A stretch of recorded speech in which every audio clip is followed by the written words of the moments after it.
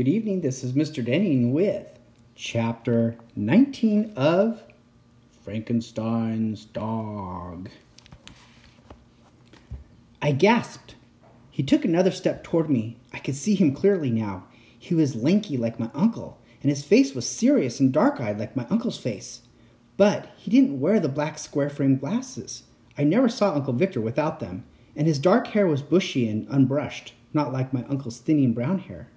He wore a white lab coat over dark pants. His shoes were heavy-looking with raised heels, not at all like Uncle Victor's worn black shoes. You're not my uncle," I blurted out. My voice sounded hollow in the long hallway. "Yes, I'm Victor Frankenstein," he rasped. He took another step toward me. I let go of the doorknob and backed away, shaking, frightened. His face was pale. Something was wrong with it. It was too long, kind of twisted.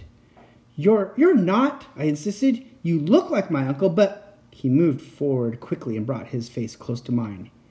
"Get out of here," he cried in a hoarse whisper. "Get away from here while you still can."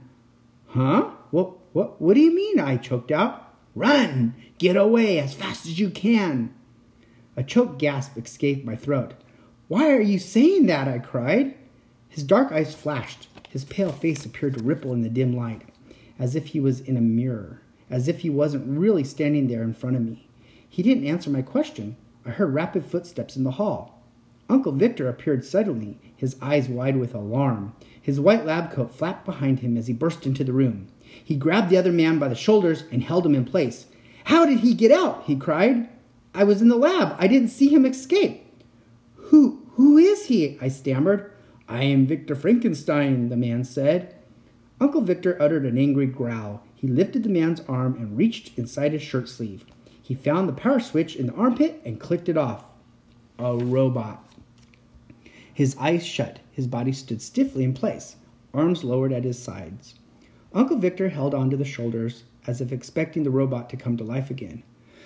"One of my failures," he explained. He scrunched up his face. "I don't know how he got out. I'm really sorry if he scared you, Cat."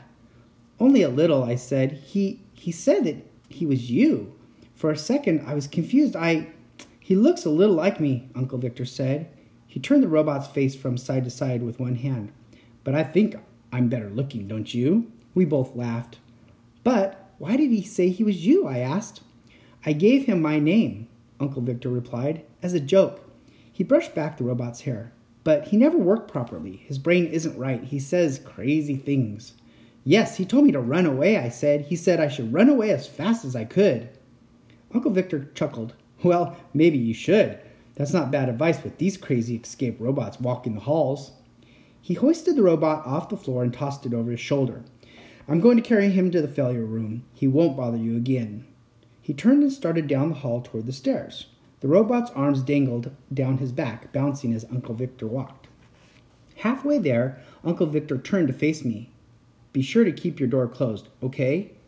"No problem," I said. "No problem at all." I realized I was shivering, from the cold air slipping in through the old window, or from my scare with the creepy robot. I finished addressing the letters to my parents. Then I climbed into bed and pulled the heavy covers and bedspread up my chin. After a while, I felt warm and cozy. I was just about to fall asleep when I heard another sound on the other side of the bedroom door. Scratching, clawing. "Go away," I thought. "Please go away." But the clawing continued, animal claws scratching at the wooden door. I lay there under the heavy covers wide awake, too frightened to move, too frightened to see who was clawing at my door. Next time, Chapter 20. Have a good night.